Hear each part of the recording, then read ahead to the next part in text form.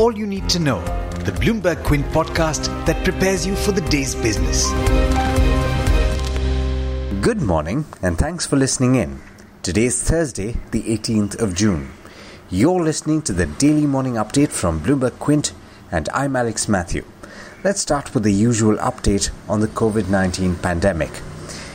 More than 3.5 lakh people have now been infected by the COVID-19 strain of the coronavirus in India, with the total number of deaths nearing the 12,000 mark.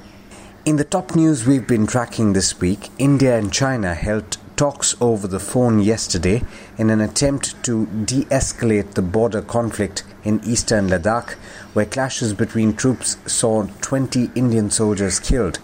Reports have said that 35 Chinese soldiers were killed in the clashes, but there's no official confirmation from the Chinese side. India's Ministry of External Affairs said in a statement that at the conclusion of the discussion, it was agreed that the overall situation would be handled in a responsible manner and both sides would implement the disengagement understanding of the 6th of June sincerely. In regulatory news, the Reserve Bank of India has proposed to introduce greater parity between norms for housing financiers and non-bank lenders 10 months after it received direct regulatory control of mortgage lenders. As part of a set of draft guidelines that the central bank released yesterday, it has proposed new definitions for companies which can qualify as housing financiers. Accordingly, any company in which 50% of the outstanding loans are towards assets which qualify for housing can be classified as a housing financier. About 75% of such loans will have to be towards individual housing loans. The Finance Ministry has directed all state-run banks to undertake austerity measures to ensure productive use of their financial resources for core business activities.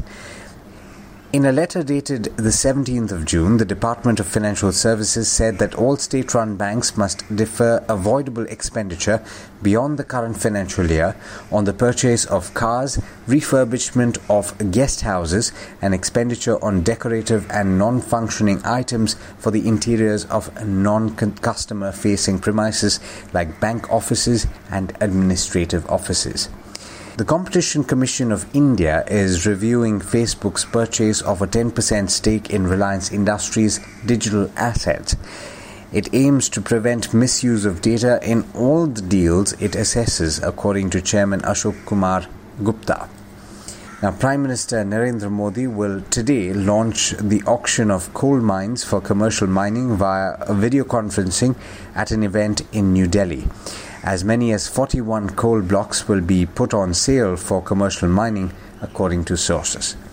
In the US, former National Security Advisor John Bolton has written in a new book that President Donald Trump asked Chinese leader Xi Jinping to help him win re-election by buying more US farm products. That's according to an excerpt published by the Wall Street Journal. The disclosure is part of a devastating portrayal of Trump's conduct of foreign policy by Bolton, the most senior official in the current White House so far to publish an account of his experience. The US government has sued to stop the publication of the book, which is scheduled to be released on the 23rd of June, claiming it would compromise national security. In international markets, 2 out of the 3 US equity indices ended lower in trade last night.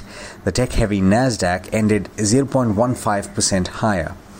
And it's a bit of a muted start in the Asia-Pacific region too, with 2 of the 3 early risers starting in the red.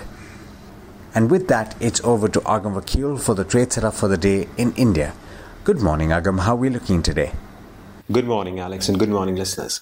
Asia has opened weaker, but the SGX Nifty futures is holding on to green. But we may very well expect a flattish opening for our own Indian markets should things continue the way they are.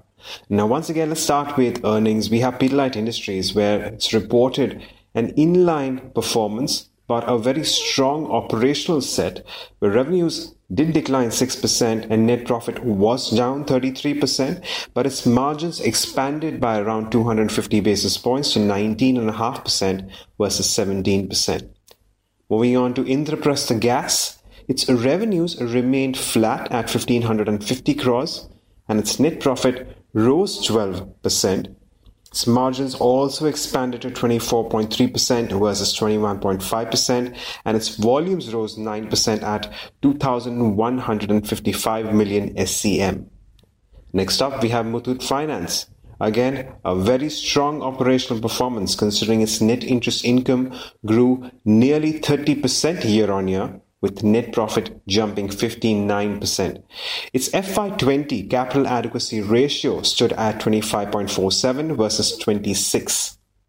Moving on beyond earnings, we have HDFC AMC, where its offer for sale to non-retail investors gets 2.7 times demand.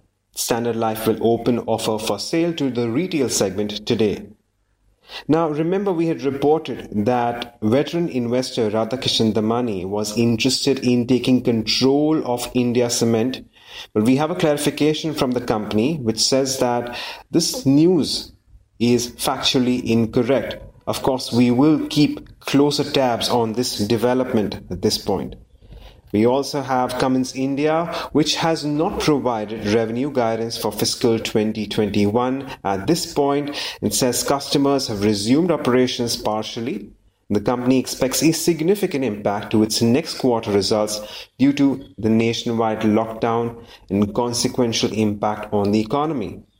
And finally, we have an update from DCB Bank, which has stated that the amounts in overdue categories where the moratorium deferment was extended as on March 31st, 2020 was 1,908 crores, and as on May 31st, this amount stands reduced to 710 crores. Now, these are just some of the stocks we can watch out for as we move into trade today, but don't forget to go through our morning edition of All You Need to Know only on BloombergQuint.com. Thanks, Agam. And as always, thank you all for listening in. This is Alex Matthews signing off. Have a good day and stay safe.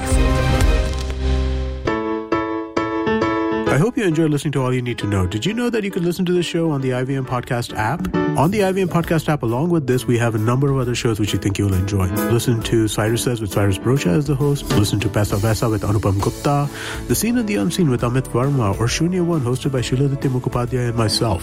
Check out the IVM Podcast app to get more talk content that you will enjoy.